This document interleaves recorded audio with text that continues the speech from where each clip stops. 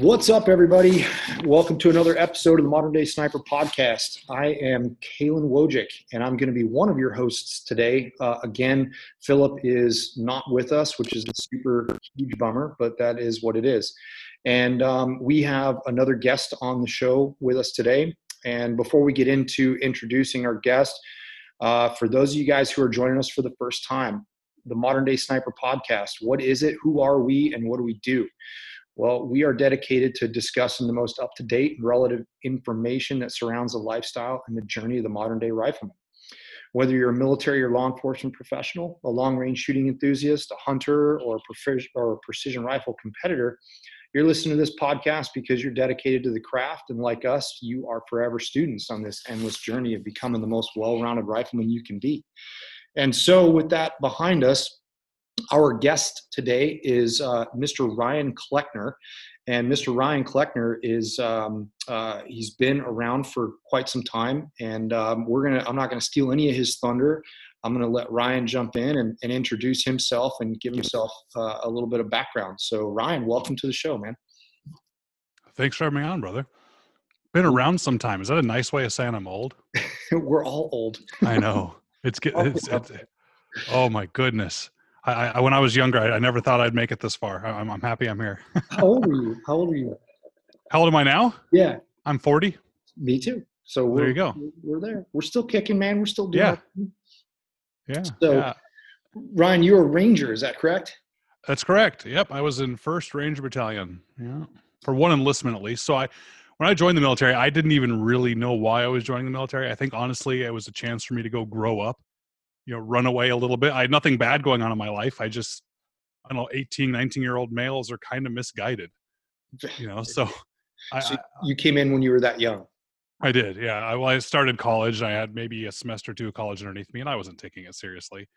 And I was doing what, again, 18, 19-year-old guys do. I'm not against the government forcing anything. I take that back. I am against that. I'm not for the government requiring anything, but part of me goes, man, making military service or some kind of service requirement for guys to go grow up and keep them out of trouble and make them realize there's something bigger than themselves kind of worked for me.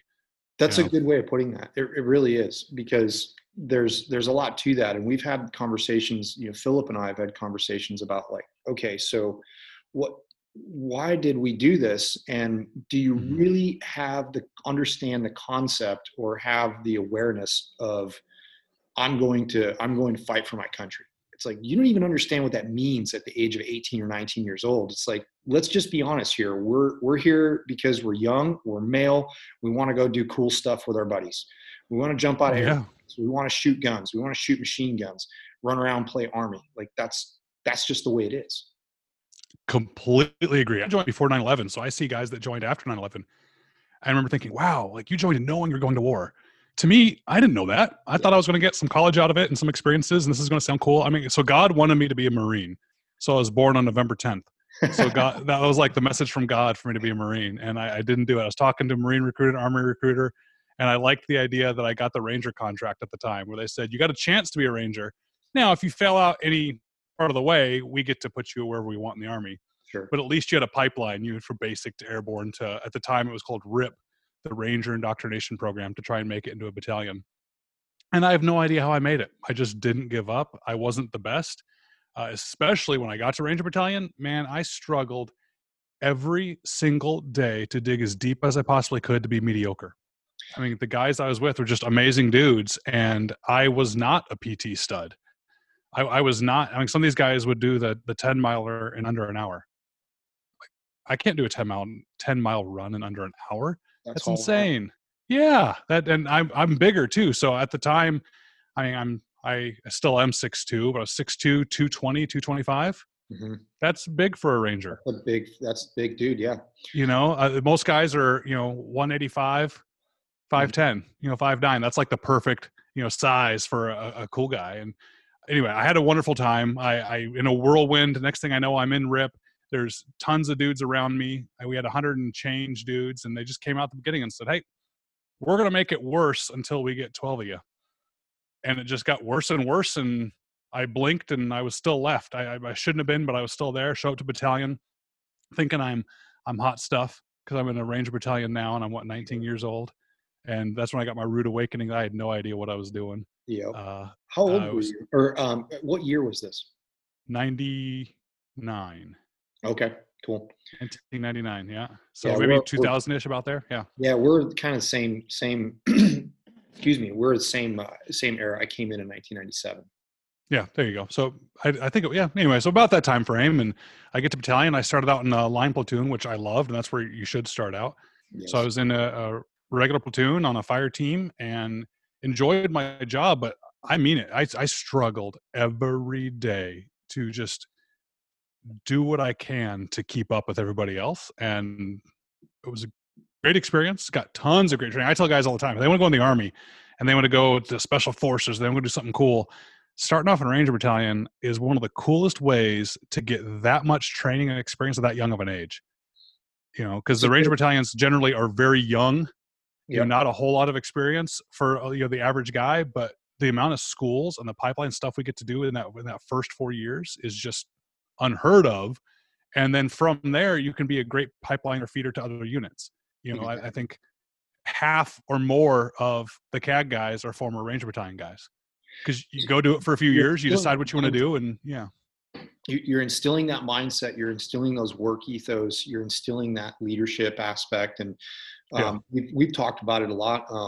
The individual that was in charge of standing up the Marine Corps' fledgling MARSOC platoon, MC SOCOM Det 1, his name was Colonel Coates.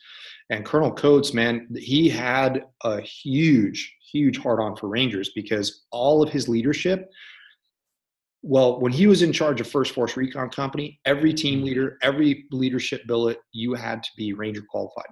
That was just, that was his deal. And then if you wanted to be in MC SOCOM Det 1, everybody in MC SOCOM Det 1 was Ranger qualified. Like, he was very, very, very intense about that. And he knew that it was a great place to instill leadership. Now, I'm not a Ranger. I've not been in school, but I've spoken to many people that have. And they, even though it's a gut check, it's a suck fest, especially for like six in the Marine Corps that's, been around for 8 years, and you throw him in with a bunch of young kids at Ranger school, and he's just like, this sucks. Yeah. But I'm here. You have to have the maturity to understand why you're there and what your purpose is.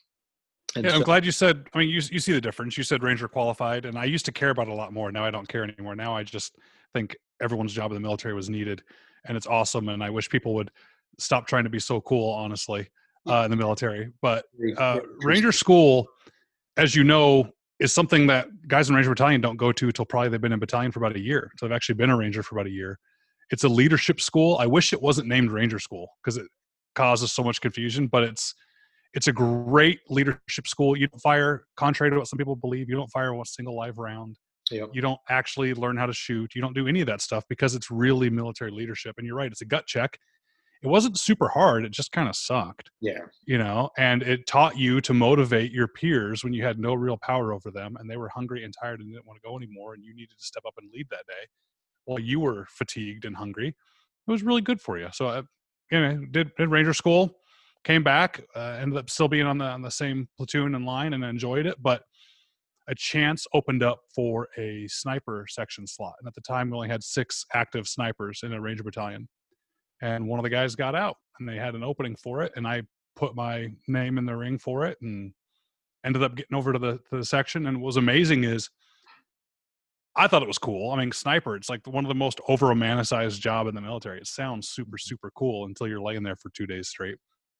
But it sounded so awesome. I was excited to go. When I showed up, I had no experience in precision rifle shooting. I mean, I grew up hunting. I grew up shooting guns, big hunting family in Arizona, but we did a lot of bow hunting also. So I was competent with a firearm. I'd still already been in a Ranger battalion for a couple of years.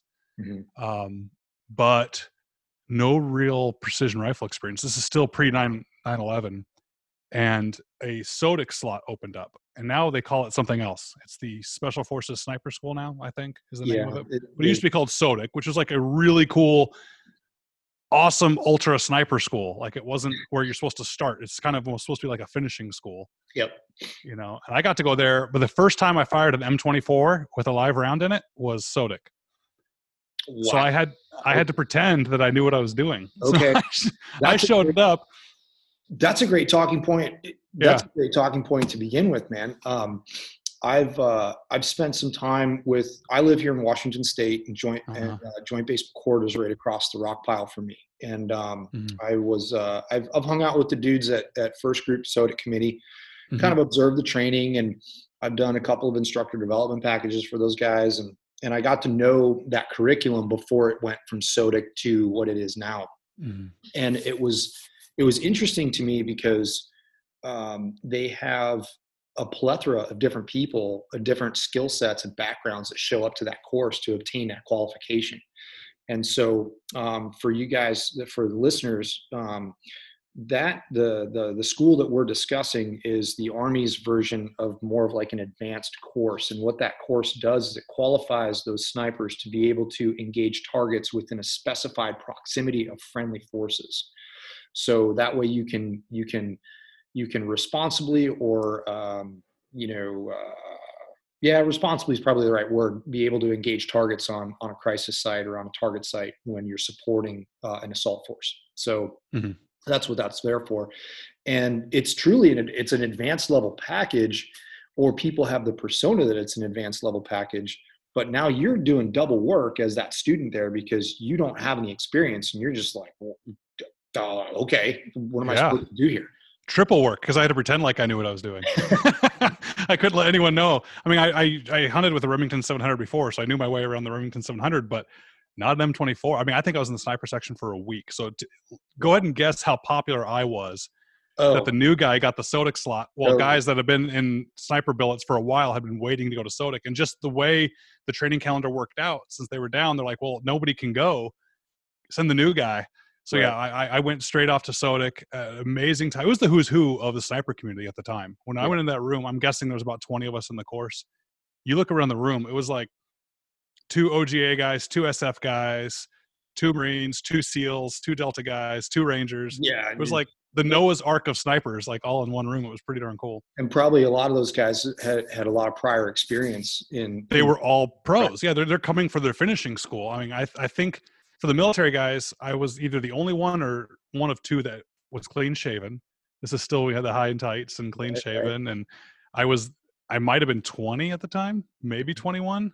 Well, assume I might have been 21. I don't know. I was about that age. So I was definitely the small fish in a big pond, but it was an amazing time because even though the training that I got doesn't apply much anymore, I try to tell people if I went and got a computer sciences degree in 2000, it wouldn't necessarily apply today. The things I learned and the software I learned is not going to be the same anymore. It's how it is. It was very Vietnam era style sniper course. I mean, one of the things you were graded on was 5 different stalks you would do in a ghillie suit. That just doesn't apply anymore. You know, shooting off of anything other than the prone. I mean, we did some standing and some NRA style sling shooting, but I was right at the edge of the changeover of the old way of thinking about snipers and the new way of shooting. Yeah. That was, right around that 2000-ish era. You know, then we jump into combat scenarios, and then snipers are coming back from combat going, whoa, time out. Yeah. We really have to rethink how we're doing this stuff because it's not working for the conflict that we're Absolutely. Yeah. Well, I spent no time in SOTIC working on an urban hide. Wow. Okay. Right. No time shooting off of anything, standing. It was very Vietnam era leftover type stuff, but it was a great chance to shoot well because each team, they teamed you up with somebody. I was teamed up with a 10th Special Forces group guy. Each team, as you go through the course, you have your own shooting coach behind you. So you're on the range every day for a couple months, and you have a shooting coach with a just Swarovski God lens spotting scope behind you at every distance, just all day shooting and giving you pointers and giving you tips and getting better at calling and getting comfortable behind the gun. And just, I never would have gotten that experience anywhere else. It was an amazing, amazing time. Well, the other thing too is that course, most people that are, you guys that are listening, a lot of times in the sniper community courses, like what Ryan's talking about, it's a gentleman's course, right? This is not a badge holders type course where you're getting your ass kicked every day. Correct. There was no PT. We were actually told don't do PT.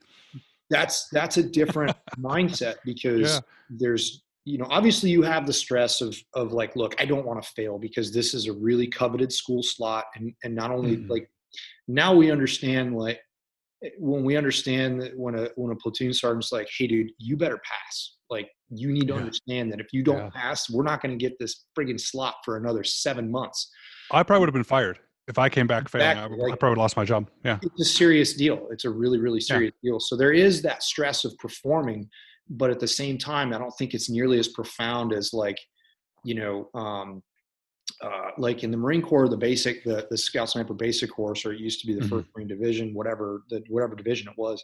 Like, it's also a gut check in and of itself with the Yeah. course, and so the added stress level of saying, man, I can't fail. Plus, when I was teaching, we would PT students. We would, 04 PT was Monday, Wednesday, Friday, and then Yeah. every Wednesday it was an overnight patrol. Yeah. So it was like you started your day on Wednesday at 04, and then you didn't end your day until there was no end. It just rolled right into Thursday. And then you had, an evening to sleep, and then PT started on Friday morning at 4. I'm so glad I didn't do that. It's rough. Yeah. We were first name basis, not wearing uniforms. Yeah. They were giving me a hard time the entire time for still shaving. Everyone's like, come on, stop shaving, man. I was the only one that kept shaving. I'm glad I did, because about 6 weeks into the course, we were in town and we went to like an Applebee's in Fort Bragg area. And I walk in the door and I look to my left, and it's my entire sniper section. Oh boy. They had driven up to do some sort of sniper MTT. Again, I'm still the new guy. Nobody even knows who I am. They probably still hate my guts because I got this slot. They don't know who I am. And I come walking to Applebee's, and I just went, oh, thank you, Lord Jesus, for letting me shave. Because could you imagine how in trouble I would have been in walking in? Yeah, so it was first name basis. It was really relaxed. It was good. I still have a criticism on some military courses where it's important to do gut checks, and it's important to focus on what you're talking about sometimes. Mm-hmm. But sometimes we need to stop and ask, what's the goal here? Exactly. And it wasn't quite a 50% attrition rate, but I remember almost half the guys ended up failing out on a range estimation. I mean, they would have you stand there and turn around with your naked eye. You had to guess within 10% how far away the dude was. That's some old school stuff, man. So yeah, okay, great. Maybe you'd have to do the spots. Remember, you would like lay down and have to draw a little range card and find the earplug laying out there. Oh yeah. You could fail out as a sniper for not finding an earplug. That bothered me. And they would brag, and a lot of military schools do this. They brag at their attrition rate. Like, well, only 50% make it through. My response is, respectfully, you must be a bad instructor. Boom. Because if only half the people that come to you to learn are successful, or at the very least, another way of saying it is, then this isn't a course, this is a test. Exactly. Let's stop calling it a course. If you're measuring how many people fail, this is a test. Yeah. And so I'm glad it was a course. I'm glad it did all that, but yeah. So when you go through SOTIC, you get an established baseline.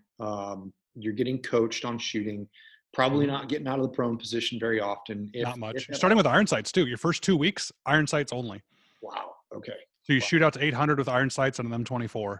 Got it. And I'm actually glad they did that. You had to earn your bipod legs and your scope by passing the first 2 weeks. Right. And I'm glad they did it, because I think that made a whole focus on fundamentals that I would have ignored with a scope.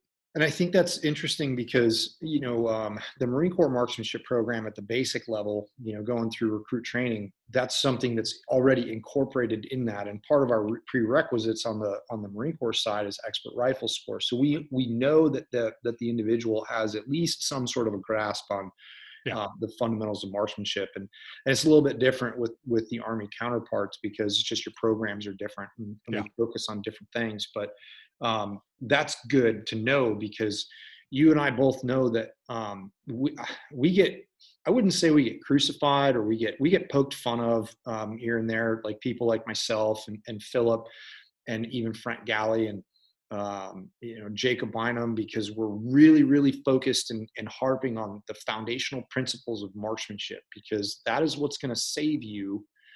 Who gives you a hard time for that?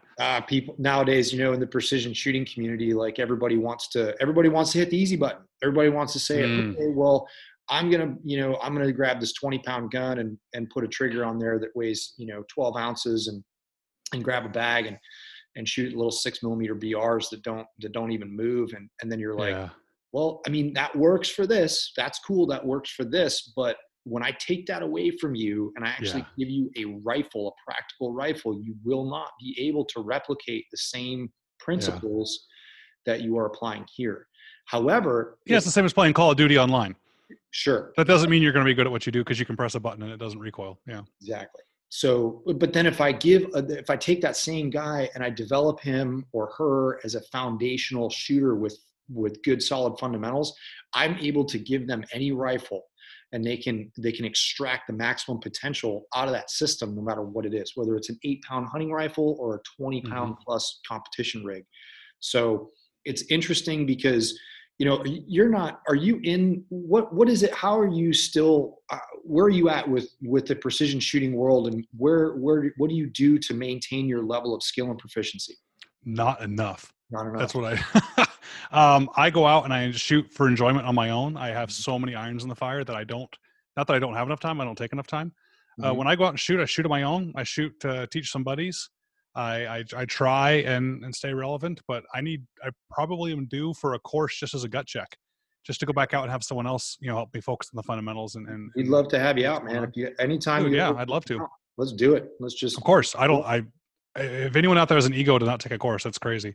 Yeah, I think you're absolutely right to be focusing on the fundamentals. I like to joke when someone buys all that gear and thinks it's the easy button.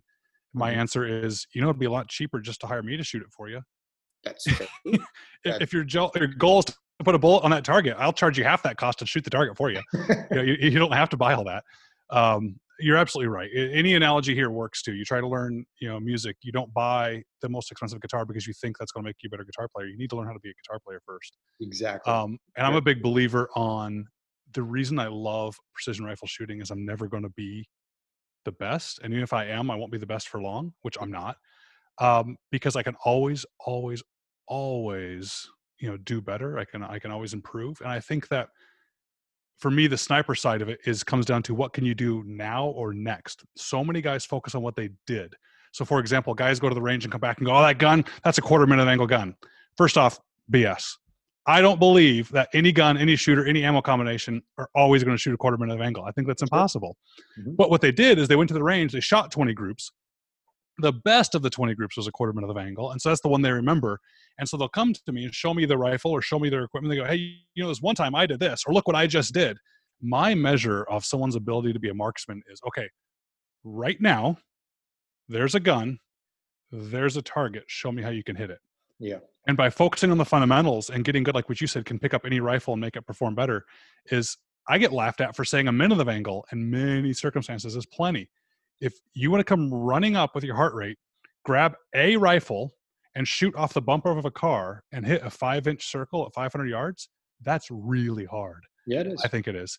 Yeah. And so I think being able to hit a minute of angle on demand is way more impressive than the pretty little tiny group.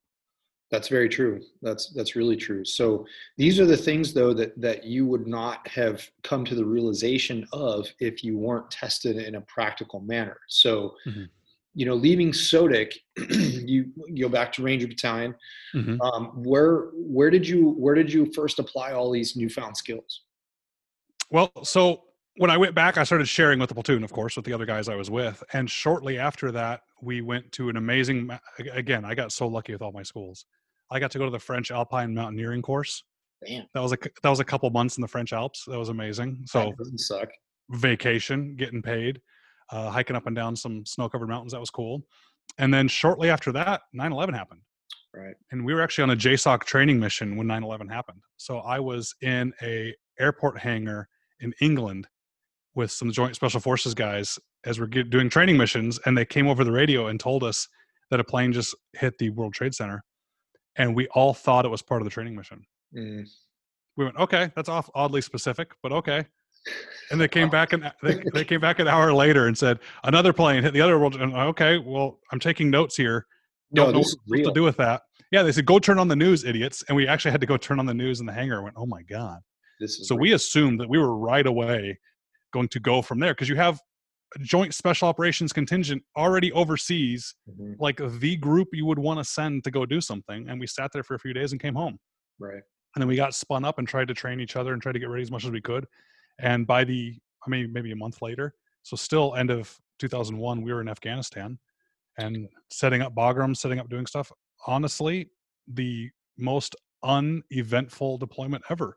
Right. We did have some things happen. I don't mean to make it sound like we didn't. That's when Roberts Ridge happened, early that next year, the Battle of Taku Gar. We lost some good guys on that. And that was one blip in kind of boredom with everything else. Learned that a lot of our techniques weren't going to work anymore. I mean, that's the deployment when I first figured out for myself that a spotter for the sake of being a spotter was almost useless. Yep, 100%, man. Everybody's got a job, and you helping me tell me where bullets, like you're basically telling me everything that I should already know. So go pick up a rifle or go pick up a radio, make yourself useful. Well, one, our radios were way more powerful than our rifles. In the scenarios we were still open country. We weren't doing urban stuff at the time. We were hiking up and down mountains and being out there doing actual kind of recce type stuff, and not shooting like everyone thinks you would be out of a war movie or something. We just did a lot of looking and a lot of using our radios. But we realized that the spotter, it's like, well, wait a minute, the spotter's the team leader for us. It's a senior guy. He's got a big glass scope, and rifle malfunctions happen, misses happen, bad wind calls happen, targets move. Things happen, and we started to realize real quick, wow, what if this other guy that actually has more experience than me was also on a rifle? And when he gave me a 0.5 mil left wind call and I shot, and I gave him immediate feedback that it was a good shot, so the bullet impact is something on which he can rely, wouldn't it be cool if he could just adjust and shoot? Exactly. Or I'm reloading, getting into position, refinding the target, redoing everything. It's like, well, that goes out the window. So we started changing a lot of things after that. Yeah. So Afghanistan deployment, and then where else were you able to utilize your skills in the world? So came back, tried to train up a bunch of guys since then. So we started doing some good cross training with the regular line guys, which was great. I got to go to the range almost as a ambassador, if you will, from the sniper section with the regular line guys, and just work on fundamentals of marksmanship, helping them zero their rifles. So many guys just don't understand the concept of why they zero something a certain way or what's really happening with a bullet. I mean, there's still guys in the military that think a bullet actually rises when it comes out of the barrel. They don't understand. It's just the basics, trying to teach guys, get everyone better all together. And then we quickly deployed again. The Ranger Battalion has been deployed ever since 9/11 nonstop. 3 months on, 3 months off, or 6 months off, 3 months on, because there's 3 battalions. So it's been a continuous cycle. So we had 6 months, and then we were back again. I went back to Afghanistan a second time. Did a lot more stuff over there. Came back. Iraq was just starting to get going, and my ETS date was coming up, and I had a decision to make. I was like, well, do I make a career out of this, or do I get out now? And right at the time, I heard Phil talk about this on another one of your podcasts about I was about to be promoted out of a job. If I re-enlisted, they offered me my E6. And part of me did the math. I'm like, well, if you're going to give me my E6 after 4 years, that means I'm going to be in another 16 to get promoted a couple more times. I didn't like that math. And to be a staff NCO meant that I would become part of the antenna farm. I would actually give up a rifle. That doesn't sound very fun. And Iraq doesn't sound very fun. Tempe, Arizona State University in Tempe sounded a lot more fun. So I said, well, guys, it's been great. The party's been fun. I had a good time while I'm here. So I took off. I ETS'd, ended up having a stop loss. I don't know if you guys listening know what a stop loss is, but it's when the army, the military comes down and says nobody else is getting out. I had a stop loss come down 2 days before my ETS date. I had everything turned into CIF. Well, you had all my gear turned in. I was actually showing up to formation in flip flops, like I was ready to go home.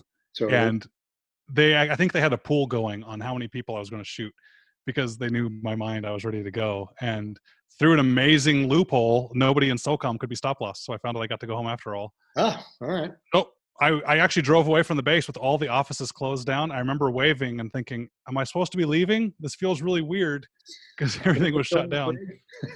Yeah, exactly. So I went back to Arizona, went back to school, took it much more serious this time, which I'm glad I did, and quickly got a job teaching at a government contracted sniper school out there in Phoenix. So there's a sniper school out there. It's a private company that ran out there, but they had a lot of contracts for military units would come out and get training. Actually, the second bat guys would come down, 101st would come there. A lot of the feds would come to this training course, and learned so much more about shooting at that course than I ever think I did in the military. Right. Okay. So the stuff I learned was the basics, but was that GPS defense? That was, yeah. Dan Herman and I, yeah. You know Dan? Dan and I were the two instructors. Oh man. Okay. So Dan and I also go way back too. Yeah. He was Like the high angle course way back. Yep. Mm-hmm. Yeah. And, so he was teaching there, he'd come down to our schoolhouse at Camp Pendleton, and we'd check in every once in a while. And I still keep in touch with Dan periodically on the Facebook machine, and that was just such a crazy time of learning and growth and expansion and discovery, and going, whoa, wait a minute, like this stuff doesn't work the way that the old guy said it would work. So now we got to figure it out. We got to figure out how to exactly right. Yeah. Or what's good enough. I actually lost my quote unquote precision edge as an instructor. I got more towards, dude, this works, just do it. Sure. And I used to over explain things or oversimplify things and say, guys, I don't care if there were shapes on your elevation turret and somehow you learned that turning to triangle means you hit that target. Just turn to triangle and hit the target. Exactly. And later, let's figure out why. Because they would sit there and they'd get this analysis paralysis on what's going on. They'd have wind meters out and paper and doing math and calculators and trying to figure it out all while the target's sitting there. Hey guys, shoot the dang target. Dude, I know, but it's 2 minutes more than it should have been. But then shoot it and then record it and later try to figure it out. Yeah, exactly. So I learned a lot there. I learned a lot about teaching, and through teaching, I learned how to make things simpler for people. I learned how to break it down to Barney level. I have a few types of students that would show up. You'd have some students that would want to come beat their chest and I'm better than you and my pedigree's better than you. Why am I learning from you? Yeah. And if I had a couple of those, I'd say, you're right. You're cooler than me. All right. Is that settled? All right. I want to make you better. Yeah. At the time, Tiger Woods was the best golfer in the world. And we used to use him as an example and say, hey dude, who's the best golfer in the world? And they'd go, Tiger Woods. I'm like, okay. Did you know Tiger Woods trains every day with a coach? They go, yeah. I said, well, if Tiger is the best, that means his coach must not be as good as him. But yet he can still learn from that coach. Right. So how about you let me be your coach and get over there? And we had this drill that we called the LAPD drill. And we'd have them start from the standing position. We'd give them 6 rounds at 100 yards. And we do a face-sized target. So a steel target. So maybe 6, 8-inch circle. Mm-hmm. My head's a lot bigger. So maybe a 10-inch circle if it was me. And they would, we'd give them 60 seconds. And they drop to a knee and shoot 2 rounds, drop to their butt and shoot 2 rounds, and drop to their elbows on the prone and shoot 2 rounds. No bipods, no anything, just holding the rifle. And it was amazing how many of these extremely high pedigree resumed snipers with amazing rigs and equipment would maybe get 3 out of the 6 rounds. Yeah. And I loved to walk over to my truck at the time and pull out a Romanian Wasser 10 AK. And clean it. With Wolf ammo and clean it in 30 seconds. And guys, so what's the difference here? And I'd work with them and get them to focus only on the fundamentals again and put the calculator away and put everything else away and say, how are you operating that trigger? How are you holding that rifle? What are you doing to make this work or not? And getting them to get better that way. That was great. And just learned a lot about teaching and a lot about theory out there. It was great. So that's one thing. I'm glad that you touched on that, because I think that we've seen a radical departure from with the advent of technology. Mm-hmm. So we started to see, I remember like 2001-ish, 2002-ish, when the first ATRAG PDA showed up. Mm-hmm. We had the Horus Vision, all that, Because and so it landed in the Marine Corps. The Det 1 guys got a 408 Shy-Tech, and they were about ready to deploy with this thing, and they were like, "Yo, dude, I have no idea what this thing is. It is not an M40. It shoots a really big ass bullet, and it's not a 50 cal, and we have no data for this thing." So, we started to see when that ballistic solver came in, I was already starting to play around with the Sierra program and what I was trying to do was cut down the time it took me to get data for students on known distance. Mm-hmm. So that way we could get them more refined firing solutions with less ammunition and less time spent. So that way we could focus on other things. Mm-hmm. And that really is truly like where I believe the intention was with that technology. But then it rapidly progressed to this point where, well, if you don't have a PDA and you don't have a Kestrel, you can't shoot. And that got bad. Like that got really bad really fast. And I remember going to a couple of courses as an observer and watching dudes like with a 2010, an M2010, mm-hmm. 800 meter Iron Maiden, freaking thing's 20 inches wide by 40 inches tall, 800 meters. and dude sends a round downrange and impacts 0.3 of a mil below the bottom edge of the target. And the guy behind the spotting scope has got a Kestrel in one hand and a friggin' PDA in another, and his eyeball in the spotting scope lens, and he's like paralyzed. That paralysis by analysis, what you just said right there, that was awesome, because we say the same thing. And this guy was so afraid to give him an adjustment. And I listened to the adjustment. He's like, yeah, come up 0.3. And I'm, oh no, that's an edge hit. so and he missed. And I was like, I guarantee you that ball, he hit the very bottom of the target again. It's like, dude, like, oh, I don't understand, because that's what I mean. They don't freak out about why it happened. Exactly. You just make you're a third of a mil low. How much to the center of the target? Don't adjust me to the edge of the target. Adjust me to the center. Make a bolt adjustment. Shoot and hit. Right. Congratulations. Target's dead. Now we can figure it out. What I see students, what they do is they'll look at that. They'll look at that ballistic computer program, and their first thing, well, that's not right. It's not right. And it's like, who cares if it's not right? We'll fix that later. The bullet just lived in the air, man. It told you everything that you need to know. So correct off of that. And I think that there's definitely a push to get kind of back to that hard data, the hard data roots, and people are starting to now go, okay, well, there is something to this, because hard data is really important, because that technology is not going to be there unless you have time and opportunity to use it. We completely agree. To add a little to that is it's not the old trope of, hey, before you use a GPS, you need to learn how to use a map and a compass. I agree with that. That's true. You need to actually understand what's going on. And I also understand that you're not always going to have the technology, and batteries fail and things break. And that's another good reason for it. My reason for it is you don't understand what's going on. Right. I live in the Nashville area. We moved here a few years ago, and I'll admit I'm guilty of this. I have the GPS on my phone when I drive places. I've been to places in my town that my wife knows how to get to, and she laughs at me. I mean, we're going to the movie theater with the kids. Oh, go to the movie theater over here. Okay. I put up my GPS, and she goes, you really don't know how to get there? I'm admitting a fault here, guys. I should know it's 5 minutes or 10 minutes away, but the problem is it's not that I need to rely on the GPS, which is wrong. It is. It's not that, well, Ryan, what's going to happen if you don't have that GPS? That's also part of it too. The other problem is I couldn't point exactly to the movie theater from where I'm at.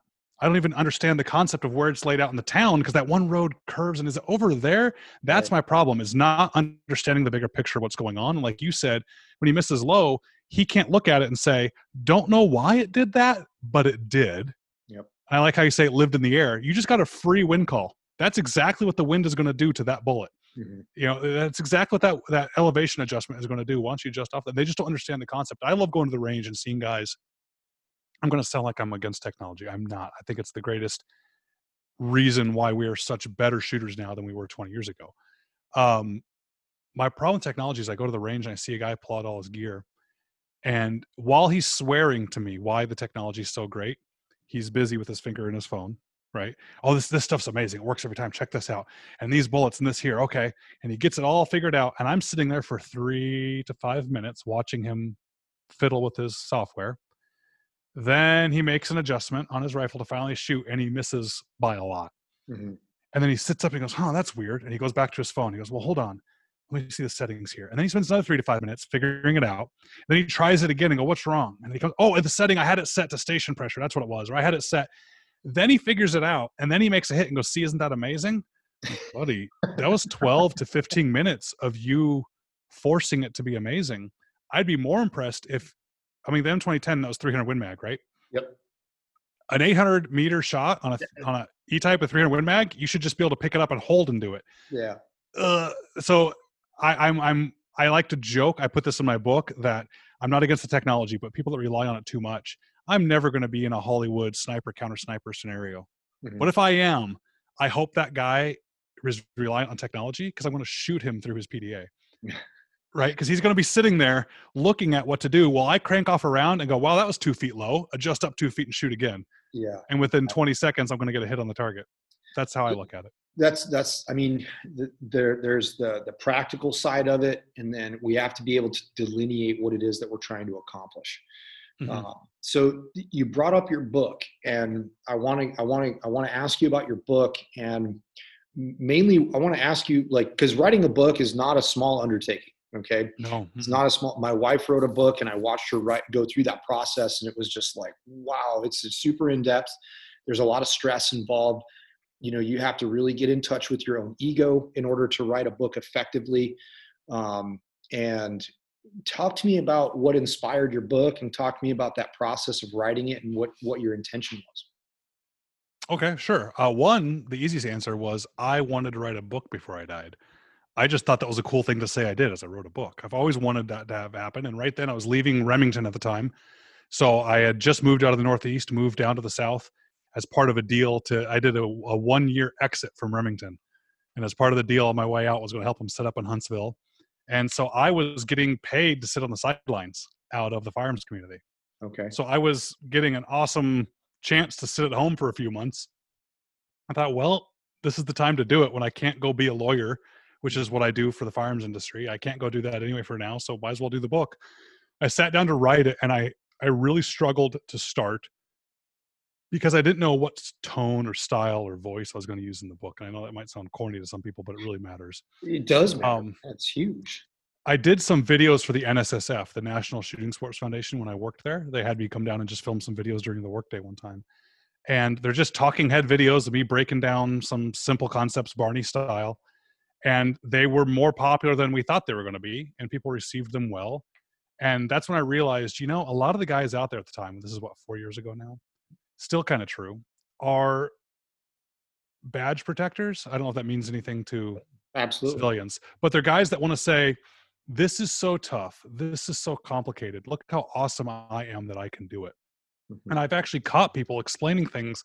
I swear I've caught them, I should say, that they're explaining things more complicated than it needs to be to make themselves sound cooler. Yeah, I calculate the spin of the earth and I do this and I do that. I'm like, well, spin of the earth actually does matter, but you're going to pull the shot more and make a wind call wrong. That's going to make it matter way more. Exactly. And unless you can tell me your exact latitude and cardinal direction, don't fool me with all this stuff that you're making you seem cooler than you are. So I realized that so many guys were trying to protect this community of long range, that I'm too cool and you're not cool enough to be me. And then I also saw that my videos, breaking it down with a style of, guys, anybody can do this. It's just the basics. Get started, go have fun. That was well received. So I decided I was going to be the guy that wrote a book that said, anybody can do this. I'm not the best. I'm not claiming to be the best. I'm not claiming to make you the best, but I'm going to write to the person that just wants to learn the basics and wants to be encouraged and not be scared of getting into long range shooting. So I sat down and knocked it out in a few months, and it took a lot of work to get it done. It was scary to get done. I mean, I reached out to publishers, Kalen. Mm-hmm. Every publisher I reached out to turned me down. Yeah. They either didn't respond at all, or a couple responded and said, no, we're not interested. Thanks. I'm like, well, shoot, what do I do now? So I figured out that you can self-publish things. Mm-hmm. All right, I'm going to self-publish this thing. And within a couple months, the publishers came running back. Right. oh, can we publish your book now? No, Sorry. Get lost. I'm doing this on my own now. How much do you want again? No, thank you. Yeah, no, thank you. There was one I feel a little guilty about doing, but there was one publisher. They weren't rude, but they just were definitely stiff-armed me on it. And then they came running back, and they offered me, like a fourth that you can make on your own self-publishing. And I did let my ego get in the way. As the guy was talking to me on the phone, he said some kind of thing like, well, you're only going to be able to do so much on your own anyway. What do you think? We're a publishing company. I said, well, hold on. And I pulled up Amazon. I'm like, your best book is in this place, and my book is in this place. So what are you going to do for me? Yeah. Yeah. So it's been great. The reason I think it's taken off like it did is because people were cool. People weren't afraid to support me, which I appreciate. It's not that the book's that great. It's just the basics. Yeah. So, and so there's obviously, we all talk about the beauty lies in the basics. And Mm-hmm. I think you bring up a really good point there. And that's something that I think a lot of people fall victim to, is this promise of, well, that guy, they're talking about all this super science stuff over here. And so, like, as an example, like military clients, well, if we want to go learn about theory, we go to this instructor. If we want to go learn about foundational fundamental marksmanship principles, we go to this instructor. And and it's good to get a rounded approach. I get that. But at the same time, you guys that are listening, man, you have to have your radar up. You got to be looking for that, that snake oil sales stuff that's like trying to get you to buy into something because, you're getting baffled by a bunch of numbers or fast talk or, dude, make a win call, put a bullet in the air and adjust. I mean, obviously we always want first round hits. The closer I can get that bullet to the center of the target on the first shot, even if I do miss, the better chance I have of a second round connection, because we all know that if I miss by like 1.5 million on that first shot, well, the chances of me getting a second round connection are pretty slim because of all the other factors that are happening with that big.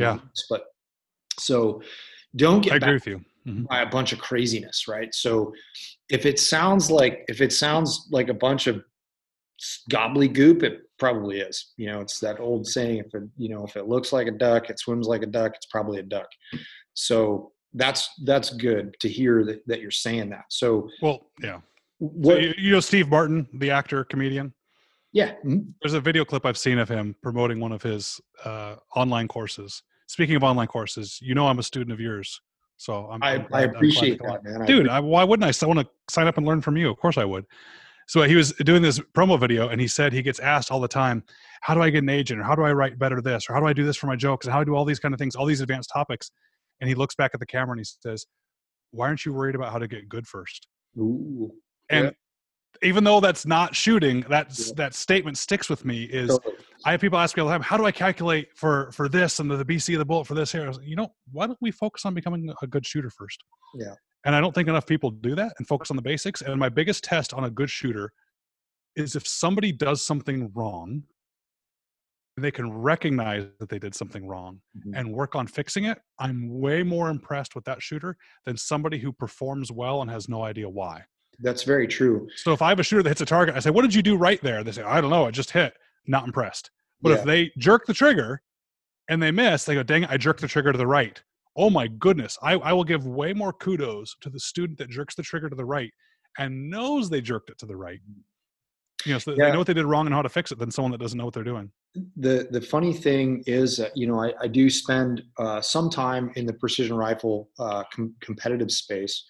And, schedules preclude schedules, and obviously work comes first. And I look at that as it is play, but at the same time, it is work, because that's where a lot of developments of technology and practical skills application come from. And I go to shooting matches so that I can look at what's relevant in the community right now, see what the state of the current state of the art is doing. And that way I can, better serve my students by maintaining relevance. And I'm going to different areas in the world or different areas in the United States, and I'm able to adapt to those conditions, right? It's because I'm a hunter. Like my end state outside of professional development, my end state as a rifleman is I'm a mountain hunter. I hunt up in the mountains, and the conditions are anything other than normal. Normal is abnormal up there. And so I want to get the most amount of experience as I possibly can. But I go to these things, man, and I hear so much talk about things like, well, I hit 95% of the targets, but yet I'm still you'll hear some guy, I'm chasing dope. And it's like, dude, you're not chasing shit if you're hitting 95% of the targets. That's you.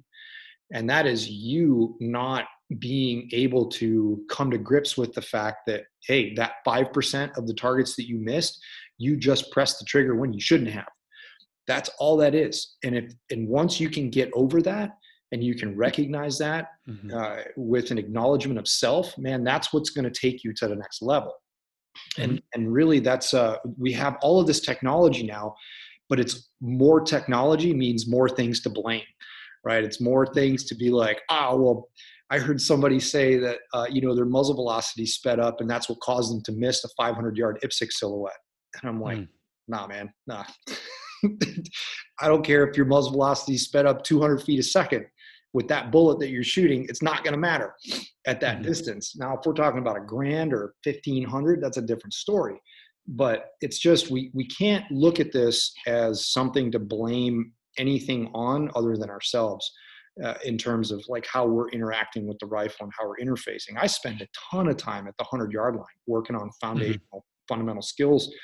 And usually in our courses, we don't let guys off the 100-yard line for the first day, because I want to make sure that not only do I want to make sure that you're shooting well, but I also want to make sure that I'm teaching you the diagnostic tools that you can utilize on your own in the discovery and learning process. And we take you off the paper and we put you on steel, so that way you understand, okay, well, if this, then that, right? If this happens, that's the result, or vice versa, right? If that happens, then it's this. And so that's our philosophy. That's my philosophy anyways, when it comes to training shooters, because I can't be there.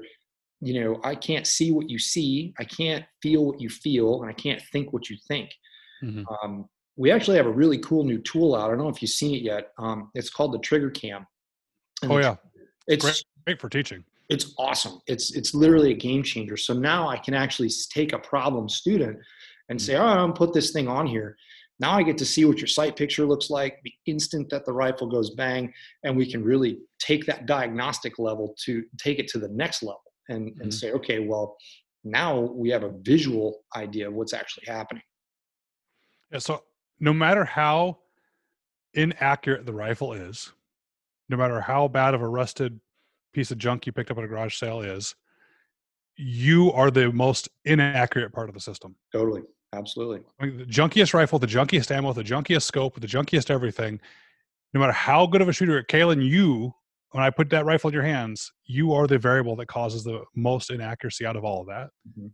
Because I can bolt any rifle into a vise and it's going to shoot better than it does in my hands. And so working on yourself at that 100 yards, figuring out what you're doing. And this goes back to what we we're just talking about technology. I'm not against the technology, but if you rely upon it, you don't really understand what you're doing when you're up on that mountain hunt and you're shooting at this weird angle when you're completely fatigued at a different elevation and temperature. And you see a big fat branch above your line of sight. You actually know what's going on with your rifle. So you're like, oh my gosh, my bullet's going to hit that thing. Or the software doesn't tell you that the bullet's going to hit that thing, right? Or knowing where to place the shot or when to take it, or even just, man, I'm not shooting that mountain goat. I'm gonna have to hike up for the next 3 days to try and get that thing. just the judgment in knowing what you're doing and being well-rounded. So don't mistake this, anybody, that I'm saying don't use technology. Use it. It's amazing. It allows you to understand what's going on. I ask people, if you're measuring something or using something to try and shoot better, understand why you're measuring it or what you're using. So for example, if I make the joke in my book also about taking air samples in Ziploc baggies, guys that get like way too into the minutia. And if I see them writing something down like the sun position, I think the sun position does matter. Some guys will have scope shadow and adjust for it. And so I'm not saying these variables don't matter. What I'm saying is when I see guys writing it down, I love to walk up and go, hey, why'd you write that down? I go, what do you mean? I was told that matters. Yeah, but what are you going to do with that information? If you're not going to use that information to make a judgment decision the next time you shoot, right? Maybe we should stop recording it. Maybe we should focus on the fundamentals. We just see that a lot in law enforcement stuff. That's another. Unfortunately, that's a community that they do that like crazy. You're right. That's any community that suffers from dogmatic thought process and old information. It's that community. And we're really, I'm super passionate about making sure that gap between that community and our community is bridged, and it maintains a good solid connection, because those guys are doing a really, really difficult job. It's difficult from the standpoint of a technical aspect of it. It's difficult from the standpoint of a mindset aspect of it. And even though that the ranges are generally really, really short, it doesn't matter. I don't buy that excuse when I hear the guys say that. Or average engagement range, I don't care. You still need to be responsible for that bullet. Exactly. And you can't just use the excuse of, oh, well, I didn't know, or it's just this or it's just that. That does not fly. I mean, you are literally being responsible for protecting the lives of Americans, and that's it, period. And that's something that it's looking at it being a military sniper. It's like, dude, I don't want your job, man. That's crazy. Like that's a lot of stress. And I have a lot of conversations with guys. One in particular recently that called me and talked to me about a scenario. And he's like, dude, I don't know what to do. what would you have done in this scenario? We kind of like TDG, tactical decision, gamed it out. And it really got me thinking. I was like, there's a lot of complexity in this. And if you don't have the proper tools ingrained in you already from a fundamental standpoint with running your rifle, dude, you're batting 1,000, man. That's like not a position that I would ever want to be in.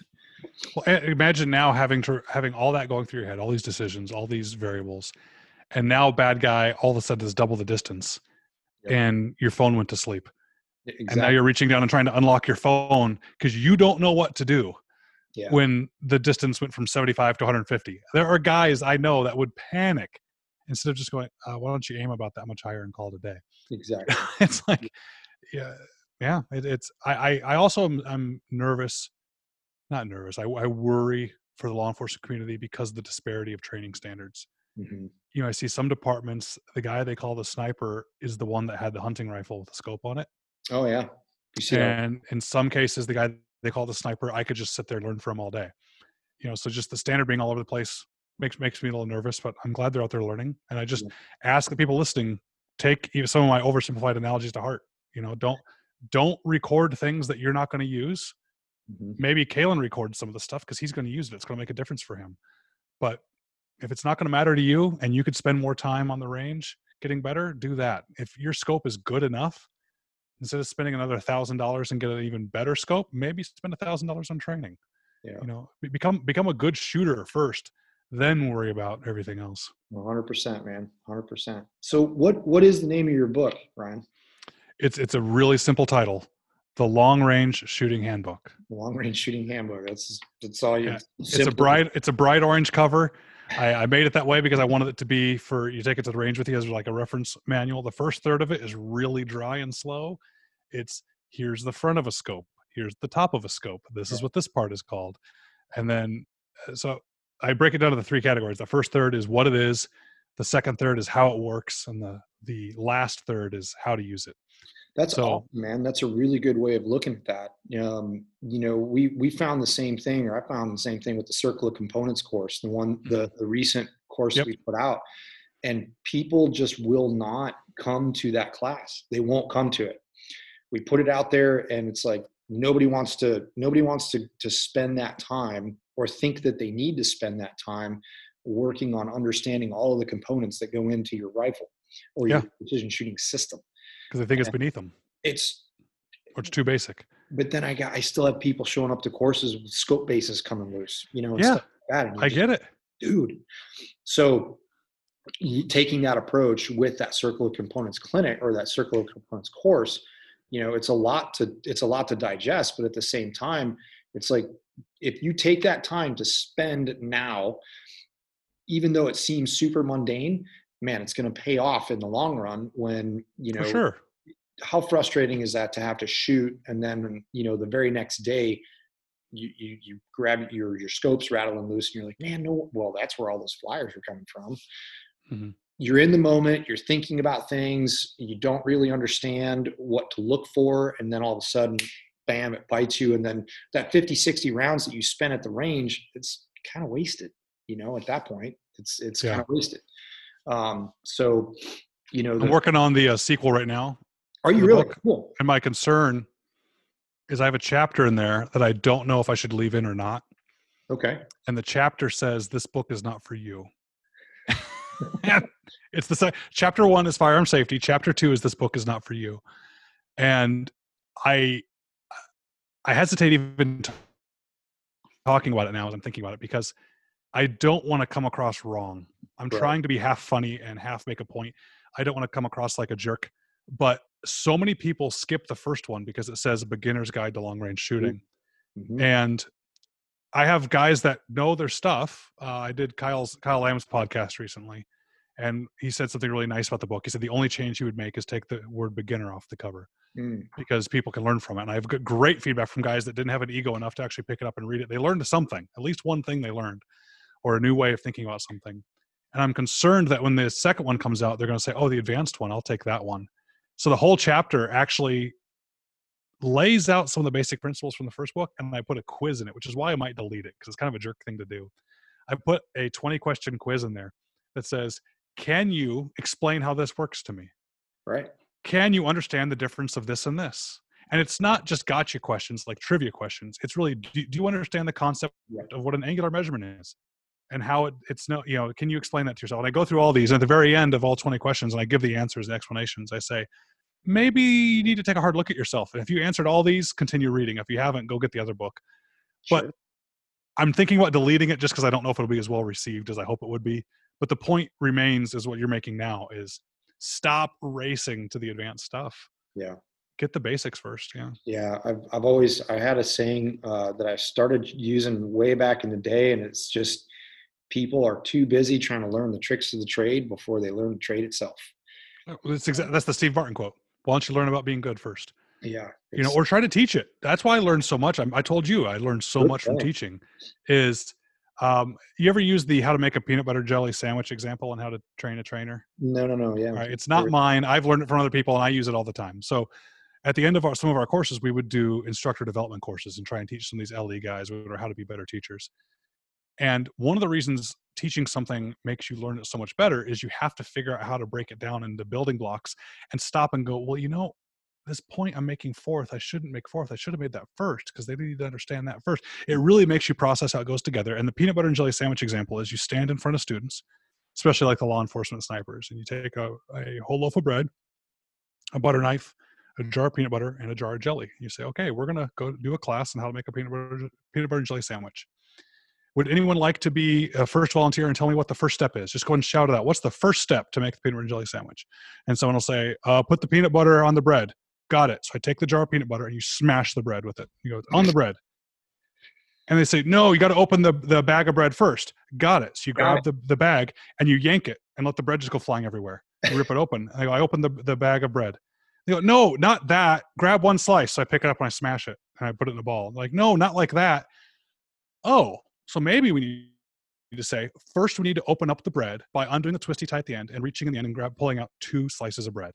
Yeah. Oh, that sounds oversimplified, but you have to understand that. For example, okay, peanut butter on the bread? Really?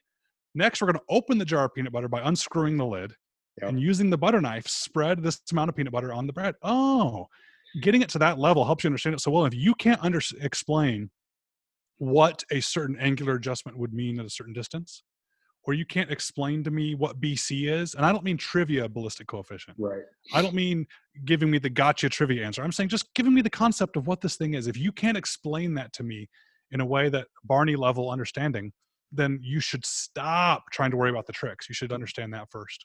That is an amazing point, man. And I love that analogy. That's a great way to illustrate how to turn somebody into a teacher. Phil and I have these conversations all the time about like, okay, what's the difference between an instructor and a teacher? An instructor is just a regurgitator, right? An instructor is like, well, the definition of parallax is the apparent movement of the reticle across the face of the target, blah, blah, blah, blah. It's like, well, no shit. I can read that out of a book. You know what I mean? Like, you're not teaching me anything talk to me about how parallax works. Talk to me about what's actually happening and how can it hurt my accuracy. Get into the weeds, make it your own. Yeah. Don't be a regurgitator. And I'm big on the so what too. So let's say you did teach me parallax well. You explained the concept to me. You gave me good examples.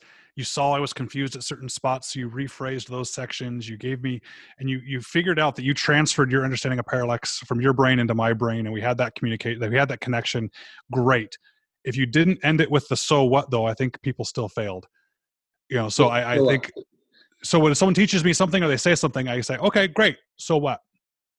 They say, what do you mean? I said, well, you just told me what parallax is. So what now? Sure. So what do I do with parallax? Okay, I understand parallax. I understand how to adjust it. I understand the positive and negative effects. And why does this matter? Yep. Okay. While we're sharing facts with each other, my grandma's left-handed. Any other facts we want to share with each other? Like what does that have to do with my shooting right now? Yeah. So if you don't actually relate it to, I'm going to help solve this problem with you, or this is what parallax is, and this is the problems it can have. So you know that sometimes when you're doing this, and this with your shooting, this can be the result. Well, now that you understand what parallax is, and you understand how to correct for it, now we can not only diagnose problems, we can mitigate those problems because we're going to adjust for it. Yeah. Just that last end, that so what takeaway, I would rather the person know. I would rather a student leave learning something with me and saying, there's something weird with the reticle and the target and how they line up. And this knob right here, if I turn it like this, it makes that problem go away. I would way rather someone say that than give me the dictionary definition of parallax and have no idea how to apply it to the real life. 100%. So that's my so what side. That's a okay, great. You just rattled something off. Man, we should do a course together.